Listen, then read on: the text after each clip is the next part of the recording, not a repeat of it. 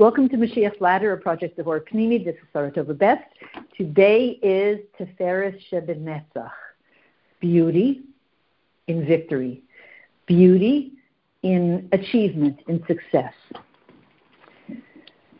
What is Mashiach's goal? We can imagine to fill the entire world with the knowledge of God. To bring the entire world to a place where, as the Rambam says, the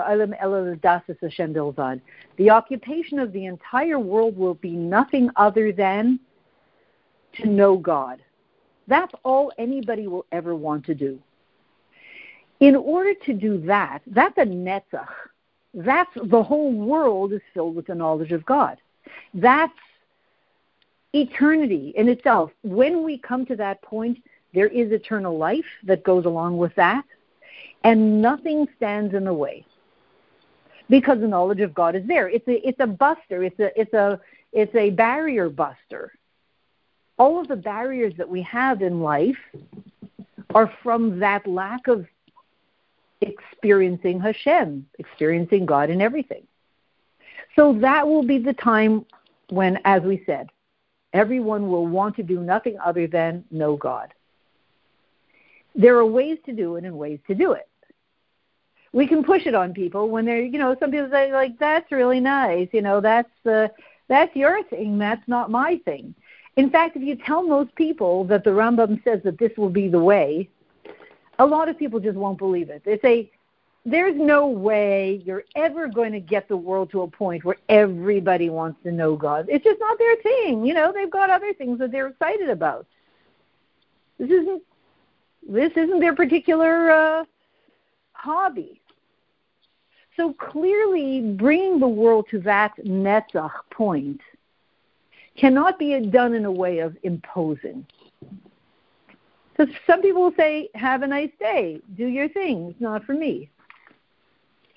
The beauty of the approach of Mashiach himself, the tiferes, the beauty, the balance and the beauty of the netzach mission of Mashiach himself is that he understands everyone.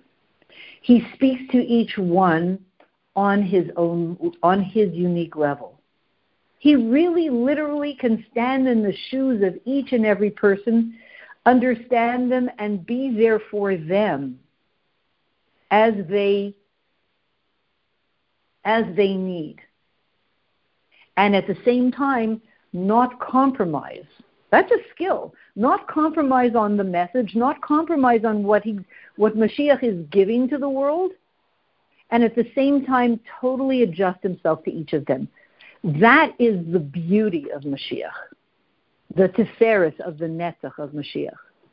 Can we mimic that? Can we emulate that? I guess so.